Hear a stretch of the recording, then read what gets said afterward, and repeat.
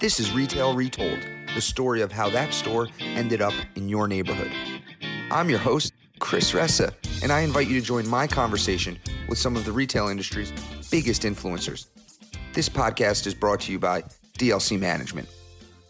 Welcome to Retail Retold, everyone. Today I am joined by Tom Onder. Tom is an attorney at Stark & Stark. I am excited for him to be here. We just played some golf a few weeks ago. Welcome to the show, Tom. Thanks, Chris. Thanks for having me. You shot pretty well, better than me. So, you'll keep getting invited to go out on foursome. So there you go. So, Tom, tell a little bit about who you are and what you do. Sure. So I work for. I'm a partner at Stark & Stark, and we're a law firm based in Princeton, New Jersey. And my practice, I actually chair our shopping center and retail development group.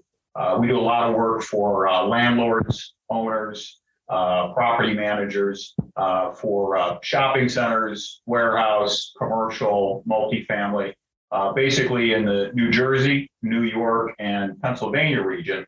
And then myself, I've got a little bit of a specialty in bankruptcy. I was before I started practicing 20 years ago, right out of law school, I got a bankruptcy clerkship with a couple of judges, and I've kind of parlayed that over the last, 2 decades now.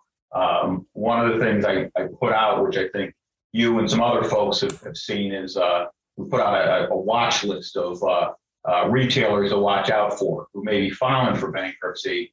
Done it for probably about the last maybe 7-8 years or so, and a lot of our owners, developers, and stuff, they find it very useful to kind of see who could be filing. When you're trying to do lease negotiations or renewals and things like that. It doesn't necessarily mean they're going to file, but it's kind of a watch list to kind of keep an eye out for. Our group, we've got about 25 attorneys that do everything from on the transactional side, buying and selling of properties. My partner, Dee Kelly, she heads that side of the group. We do a lot of work together. She does 1031 exchanges. I do a little bit of leasing. Any kind of transactional stuff we do. And then on my side, besides the leasing and some of the bankruptcy, I also, I'd say about 60% of my practice is litigation, enforcement, helping owners, developers, and landlords when they got a problem tenant or a problem issue, going into court and representing them. I love going into court, and I'm looking forward now that courts are finally opening up where you can go back in and actually, see a judge and get justice for the good guys. So, yeah. Well, speaking of bankruptcy, we just had some news this morning on Regal. Have you followed that one at all? Do you have any insights on that one? Yeah, so it's funny. So Regal and a lot of the other, not a lot. There's not them. And by the way, they didn't file. There was just news that they're preparing to file. Yeah, and so the question is, are they actually going to file, or are they using this as a tactic? Because a couple of weeks ago, there was a couple other landlords who came out and said hey, we're going to file, and so far they haven't. Myself, I'm actually, my prognostication, is that there actually isn't going to be a lot, if any, retail bankruptcy filings the rest of the year. I just think that in terms of the economy, things seem to be getting better. With Congress recently, going to pump a bunch more money into the economy, even though rates are still high and gas prices are still high, they're coming down. I think generally you're going to see an avoidance of bankruptcies, retail ones through the end of the year. Regal may go just because it's such a tough market that they and AMC and the other, movie theaters are in. People just aren't coming back as much as everybody wanted to for things like theaters. It might get back there eventually, but the fact that you or I can stream stuff, online and get it whenever we want.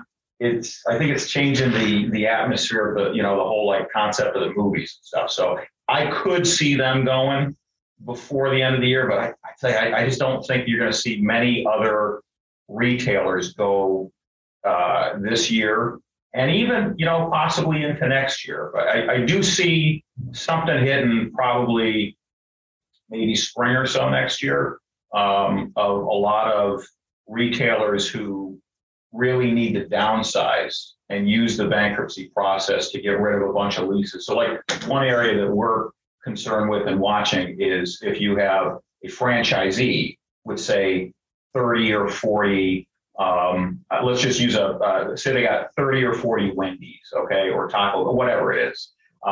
They may have a couple of those locations, more than a couple, that they need to get rid of or they need to dump because they're bad leases, or the landlord won't work with them or something like that.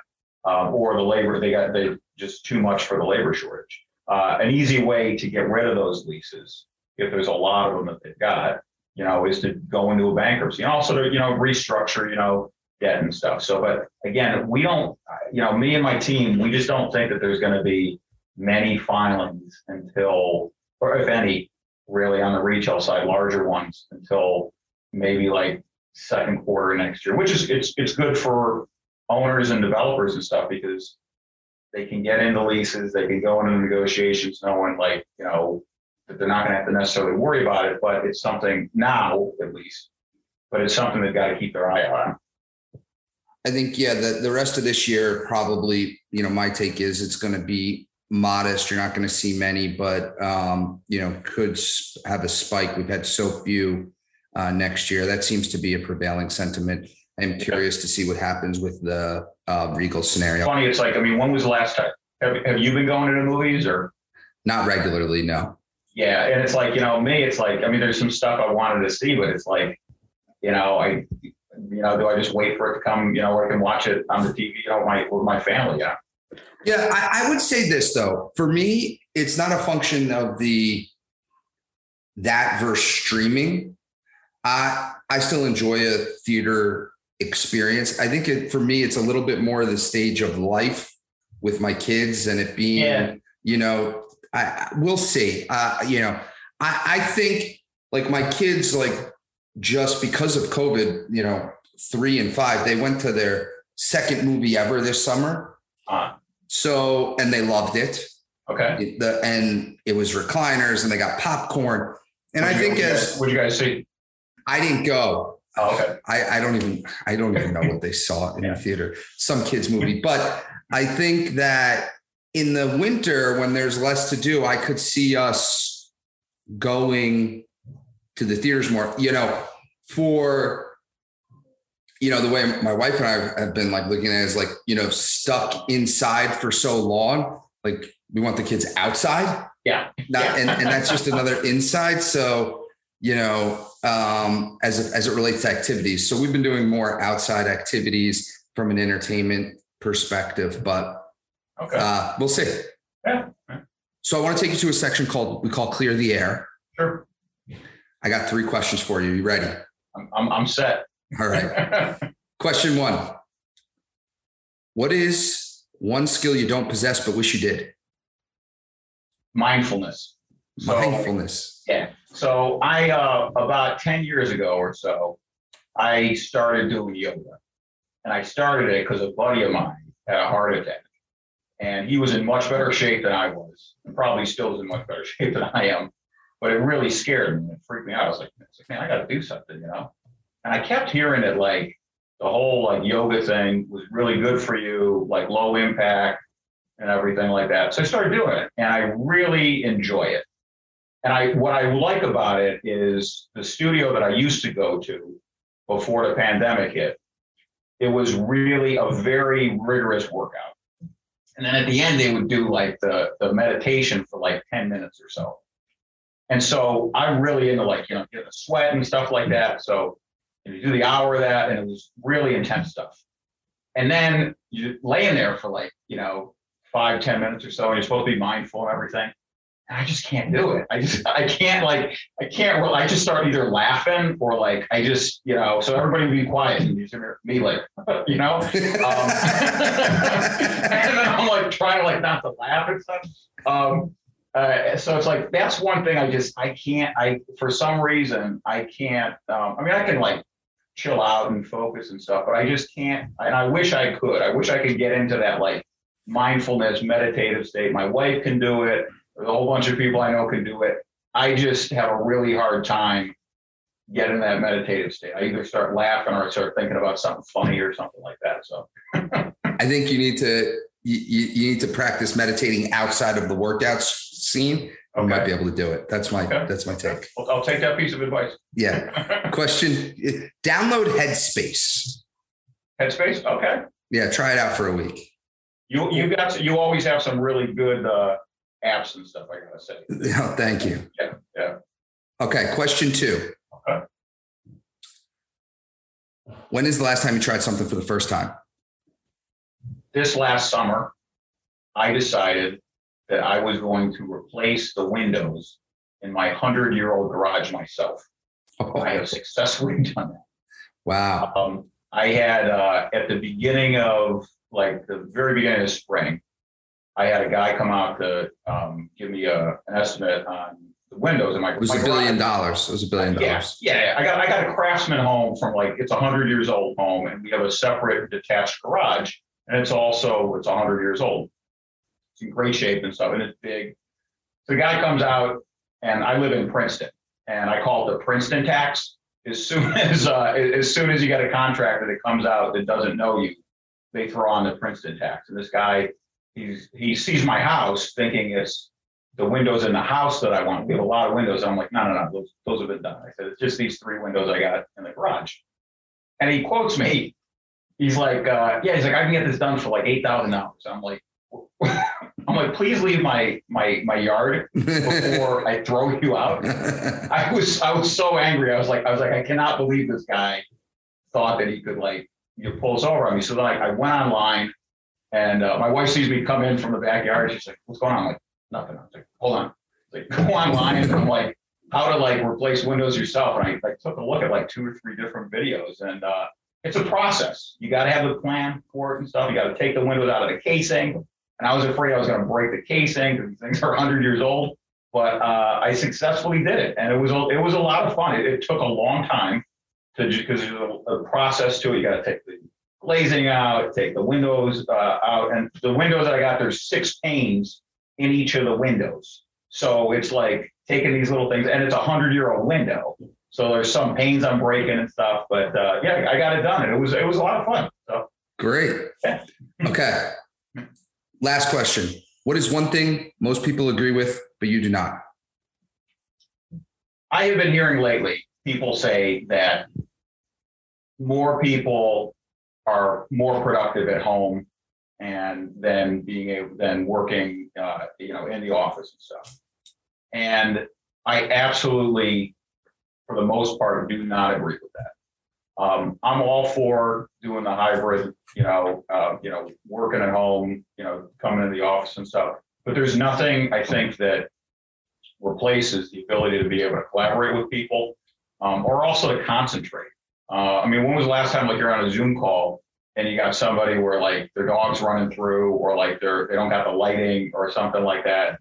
And there's some people who can totally work at home. Like my wife is one of those people. She's an attorney as well, and she can really focus.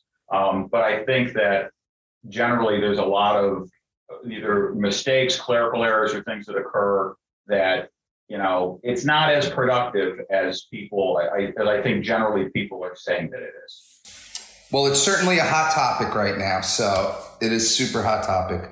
At DLC, we're hybrid. We're giving people both. So for a hybrid, my paralegals do a great job, and if they're, working at home and coming in, but there's nothing to beat that real interaction that you can talk to somebody, ask them a question, as opposed to jumping on a Zoom. Okay.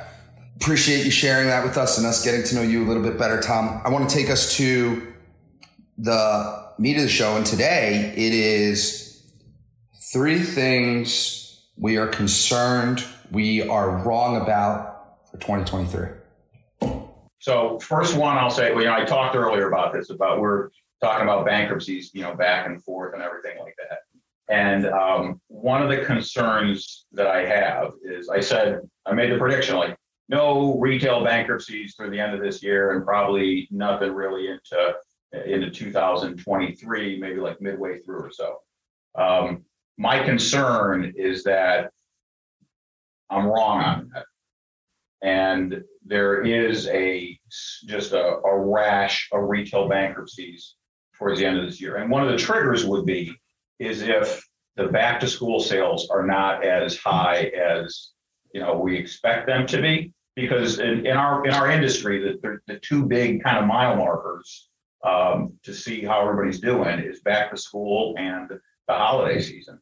And if one of those markers is off, it's a good tell of how things are going to go necessarily with retailers. So what happens if back to school is not as good as what everybody says, or interest rates get higher, or gas prices which have been taking a nice downturn lately, although I still hope they're going to drop another 50 cents turn around.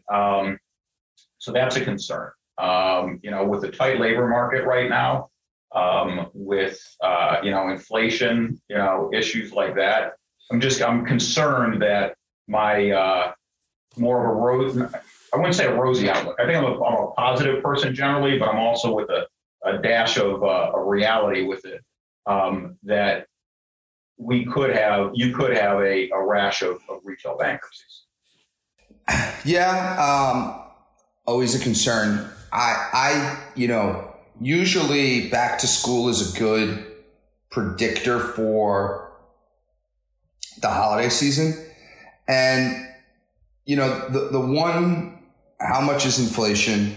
Who knows? But I think the one good thing is, the U.S. Census Bureau put out retail sales for 2 days ago, and sales in July of 22 were 10.3% higher than July of 21, and they were 9.2% higher the period from May 22 to through July 22 comparative to the same period in 21. So I'm feeling pretty good about back to school. What portion of that is inflation versus, actual growth? We'll see, but there's still margin in there as price that even through inflation. So my bigger concern is, so like the PPP money's gone, the monies that the government gave folks to pretty much get us through the 2 years of the pandemic is gone. So what happens with consumer savings that they've had?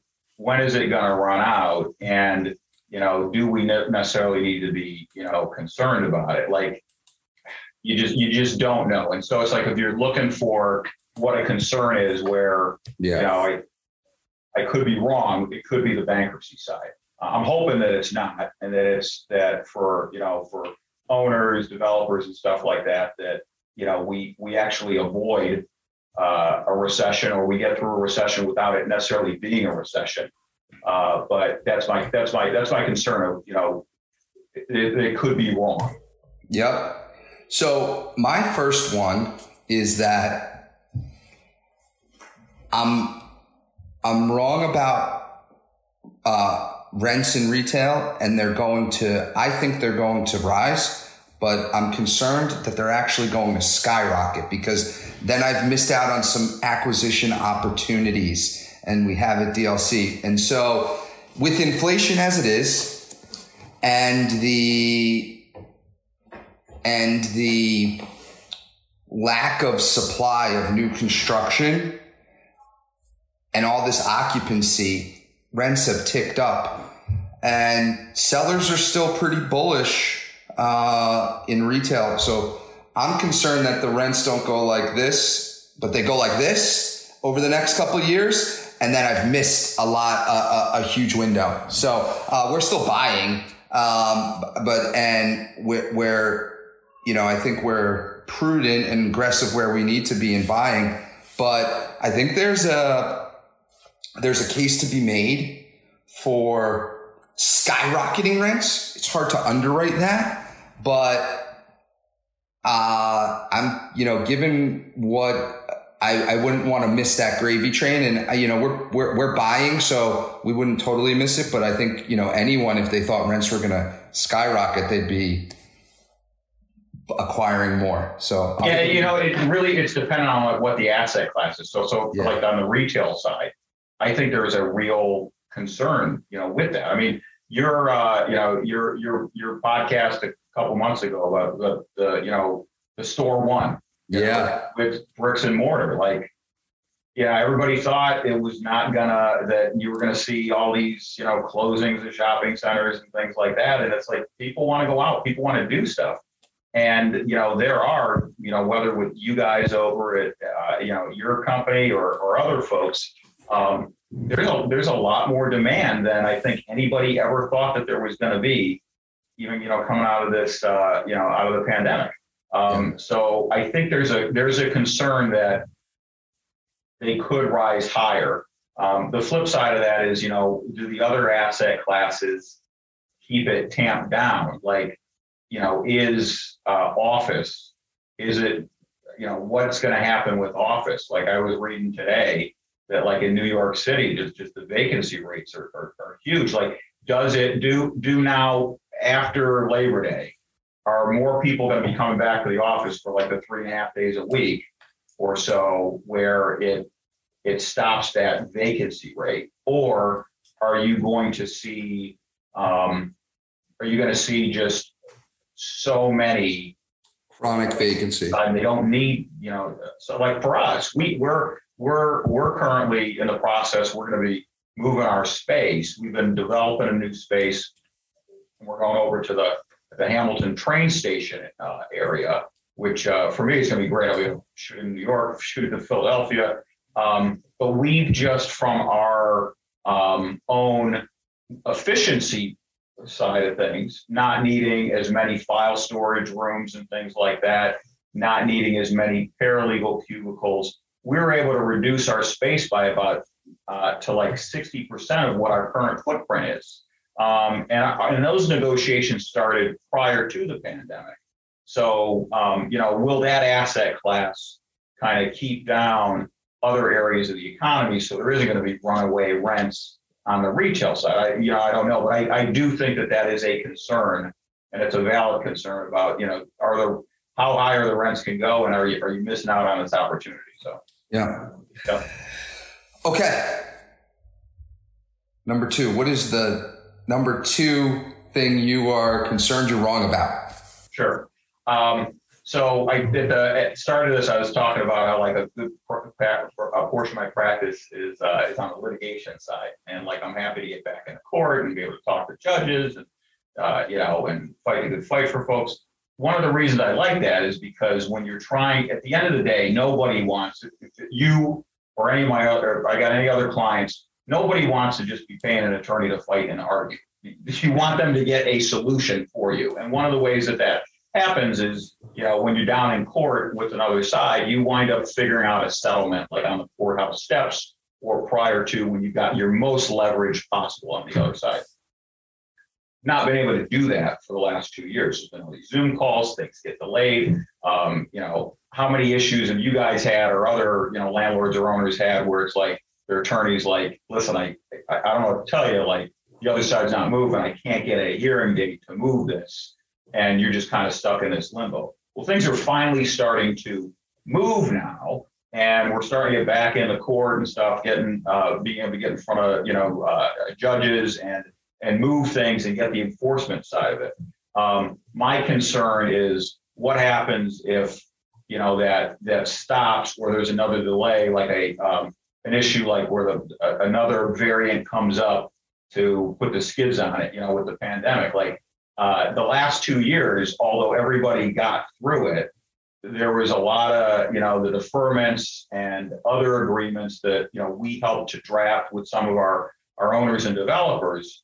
That's going to cause delay. That's going to cause a loss of revenue. And my concern is that this ability to enforce things, you know, if there's another variant or something like that, and that's nothing you can really do to stop that the courts are going to go back to the way they have been. over the last 2 years, early in the pandemic, and slow things down. So that's a big concern that I've got. Yeah, that would be a concern if we couldn't enforce contracts in America. So yeah, and you had that for a good, at least the first year of the pandemic. I mean, everyone, I think, who listens to this has a horror story where there was somebody out there who just wasn't paying or wasn't doing what they're supposed to do. And, you just gotta, you're always trying to figure out as the attorney, if you're doing on the litigation side, how you can use your leverage to get a solution for, the owner or your landlord in the quickest, most efficient and best possible way. And not being able to do that because of a delay, it just, it's killer. So. Yeah. For me, number 2 is I am concerned. So I believe that sometime in 2023, lead times on materials for construction are going to start to compress. I'm concerned I'm wrong with everything going on in China, with the infrastructure bill and potentially more construction projects. The delays on HVAC or whatnot might be a new normal for a longer period of time than I might like. And so I am concerned I'm wrong that lead times are going to start to compress. I believe they will, but, I was talking to some people, and that could be, it depends on who you talk to, when in 23 it starts to compress. But if we're in a new normal, you're going to have to start to reset every project and timing. And we've already talked to some retailers who are working on a deal now where the retailer can't get some of the stuff for their prototypical store. And we're talking Q2 2024 delivery for them because of that. And we've been talking to them about that delivery date since the beginning of this year. So that's existing space. That's not a new build. So that's concern. That's really wild. It's a long time to satisfy a demand for today that you can't satisfy for a couple years, and who knows whether that demand is there or not. So, yeah, we do some work with folks over at Langen Engineering, and they do some marketing stuff with us, and that's one of their concerns of just the lead times. Like, is it going to get better, and when is it going to get better? And that's a real issue. I mean, if you're trying to get a center, redone, not build a new one, get redone, when are you going to be able, or, just like you said, like with the new HVAC or something, like when does that then change the rental commencement date or something else, or the tenant just say to you, like, I'm not paying anything. Like, you're not doing what you're supposed to do on your side of things. Oh, it's crazy. Yeah. Yeah. There's a lot that goes into it. All right. Last one. It's the last one thing you're concerned you're wrong about. Last one, it's more of a hopeful one. Okay. It's a hopeful one. Everybody's talking about that there's going to be a recession, that there's going to, or, some kind of downturn and stuff like that. What if there's not? And this kind of leads back into what you were talking about before with, the rising, are you going to miss out on something? We just recently had, the Deficit Reduction Act, the CHIPS bill and stuff, all this money coming into the economy, and it's going to be coming into the economy. But interest rates are higher, inflation's higher.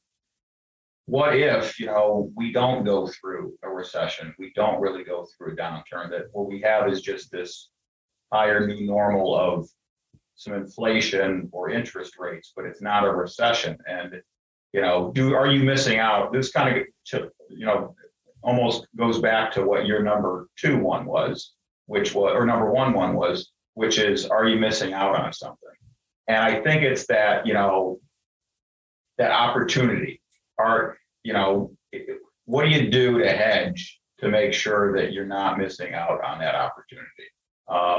And the only way you can do it is, you look at, data points, you look at, what's going on with, the news. I mean, like when we put together like our bankruptcy watch list, we put a lot of time into going through, data, other news stories, talking to reporters that, that we know on background, like the Journal or the Times or something like that, trying to get some information. And at the end of the day, it's your best educated guess to stuff. So. Yeah. I probably could have done my last one in part on the other one because it's construction related as well. But my last one is I believe that construction costs are going to come down and compress slightly. What happens if they don't? Because of all the reasons that I mentioned in number 2, but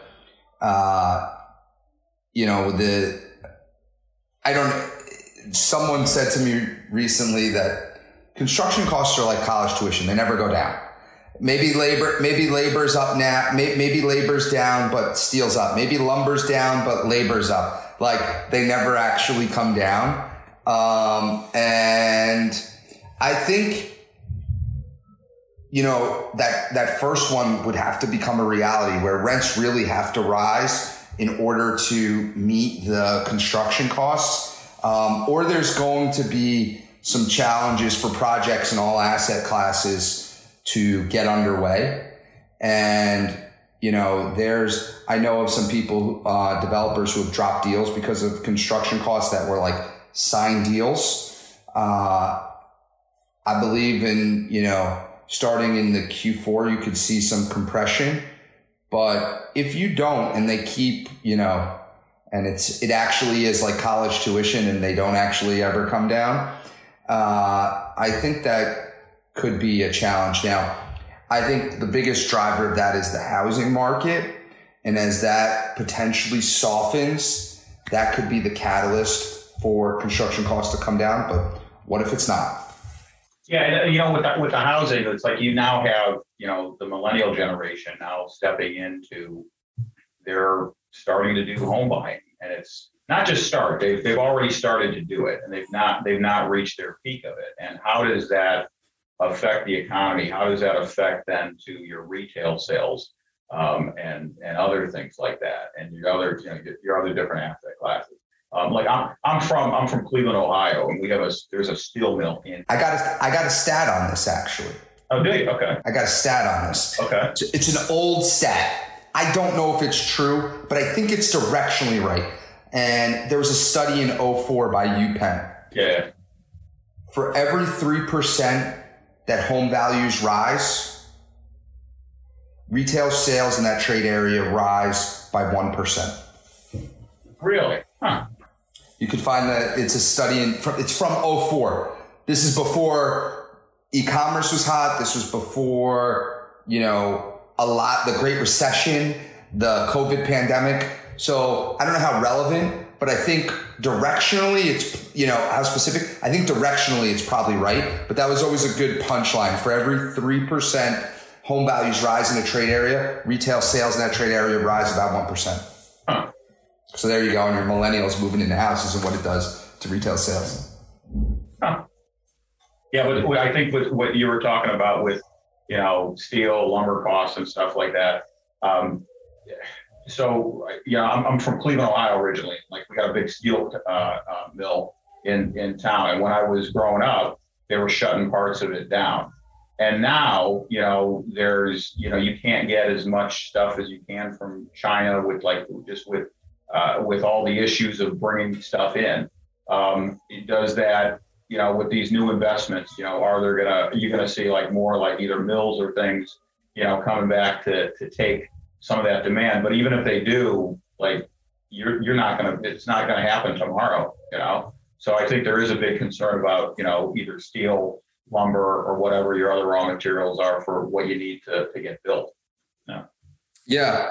And labor too, right? Like labor too. So. And I think the thing with labor that what people forget, or there's not a lot of talk about it, is you also have the baby boom generation, finally starting to retire. Yeah. And so you've got like this huge opening of the workforce. And then, the other issue is the people who have not gone back to the workforce that aren't in the baby boom generation. Are they going back because of childcare issues, because of, family issues like older parents or something like that? Is it the pandemic? Like, is that now going to change now that we're starting to, I guess, exit the pandemic, even though it's still going on? Like, will that bring back people into the labor force? I just don't think that we know right now. Yeah. I don't think we do, but we will see. Well, listen, Tom, thank you for sharing. I appreciate your insights. This was fun. I know you're going, Chris. This was good. I know you're going on vacation, and I'm jealous you'll be gone for 2 weeks in LBI. That's always available for clients, though. You can call anytime. Anyone who's listening. Well, that said, I want to take us to the very end of the show. Got 3 quick questions for you. Are you ready? I am set. All right. Question 1. What extinct retailer do you wish would come back from the dead? Sears, but a different form. So you don't really want Sears then? The thing I really like about Sears, okay? So I was talking about the windows that I was replacing earlier, okay? I love going to like the tool aisle that was there at Sears and checking all that stuff. I love that. My dad was a Craftsman guy. Yeah, and it's just, my father was he was an electrician and, kind of taught, me, my brother and sister, like certain things to do. But like we were never at his level. Like he built a back porch or like a patio, a full one himself and my grandfather. Like I remember when I was a little kid, like he did like real like construction stuff. Okay. But I always liked, doing the tools and stuff like that. So I think Sears, I'd love to see them come back because it's like they had everything, it's like you could go in there, you get your shoes, you get clothes and stuff. Like in the 80s, it's like that was a place, and I feel bad that like no one ever figured out how like they could have been Amazon before Amazon. I mean, they had the catalog business and stuff like that. Like if they would have just figured it out, like they stopped their catalog business, I think the same year that Amazon came on the market. Like it's kind of sad. So it's like that's one retailer. Like I remember as a kid going there with my parents and just being like, wow, you can get anything here, And so that's probably one. I'll give you a good anecdote. I had Steve Dennis on the show before, and he's a retail thought leader, and he was at Sears in the executive leadership in the 90s, and he had mentioned that one of the things on the table for them that they never pulled the trigger on, and I don't know how, when I say on the table, I don't know if it was just in how far along they got, but it was at least a discussion point in a room, was them buying Home Depot. Oh, jeez. I found that fascinating. Anybody who's got like Craftsman tools, like a Craftsman hammer, you like all you develop a relationship with the tool, Yeah. Okay. Question 2. What is the last item over $20 you bought in a store? Paint. I went to Ace Hardware and I got paint for my windows that I did. Perfect. Last question. Tom, if you and I were shopping at Target and I lost you, what aisle would I find you in? I'm going to ask you a question. Which aisle do you think you'd find me in? Okay. The tool section. Yes, exactly. Perfect. Well, listen, Tom, this was great. Thank you so much for doing this. Chris, thanks for having me. Your podcasts are very insightful. A lot of fun too. I was listening to I think Danielle Brunelli was on a couple. Oh yeah. And, she was I was laughing. You asked her one of the questions about what skill you wish you had. And she was talking about teaching her kid math. Yeah. And how like she's like, I just can't do it. And it's like I'm in the same boat with that. And I was like, I can't use that one. So, well, listen, Tom, really appreciate it. Have a great vacation. Thanks, Chris. Good seeing you. Thank you for listening to Retail Retold. If you want to share a story about a retail real estate deal that you were a part of on our show, please reach out to us at retailretold@dlcmgmt.com. This show highlights the stories behind the deals from all perspectives, so it doesn't matter if you are a retailer, broker, entrepreneur, architect, or an attorney. Also, don't forget to subscribe to Retail Retold so you don't miss out on next Thursday's episode.